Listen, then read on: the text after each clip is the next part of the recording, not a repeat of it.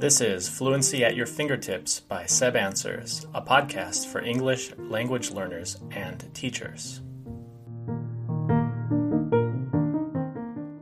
Language skills are divided into the activities we do with language, for example, receptive, productive, or reading, writing, listening, and speaking.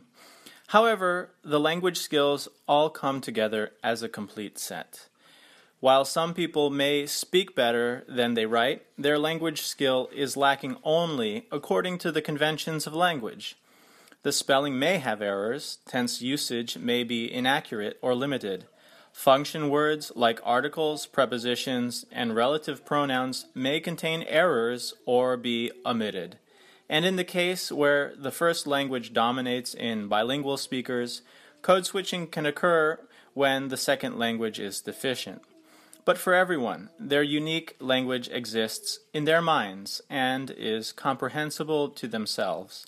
It is when the language comes out in speech with pronunciation errors or in writing with poor word choice that the level of fluency is evaluated and tested against an interlocutor or reader. Intelligibility is an important part of success in communication, and word choice also conveys a lot of information beyond the basic content of what is said.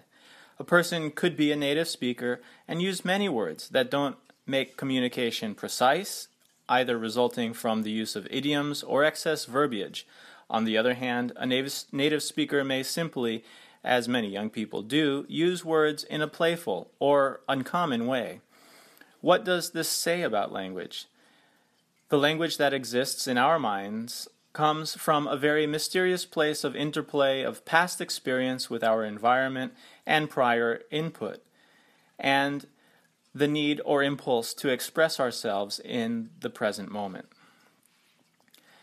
My son went from crying to get something as an infant to using language to do so in about a year and a half. From the age of 2, he began producing sentences, and now by 2.5, he is stringing together phrases to express ideas that were not responses to immediate stimuli. This particularly dealt with comparisons. For instance, he said, "Some mandarins are sour, but some are not bitter, they are sweet." Where and how does language exist in the brain? These are the deep questions of linguistics that remain central to its field. Where to does language play come from?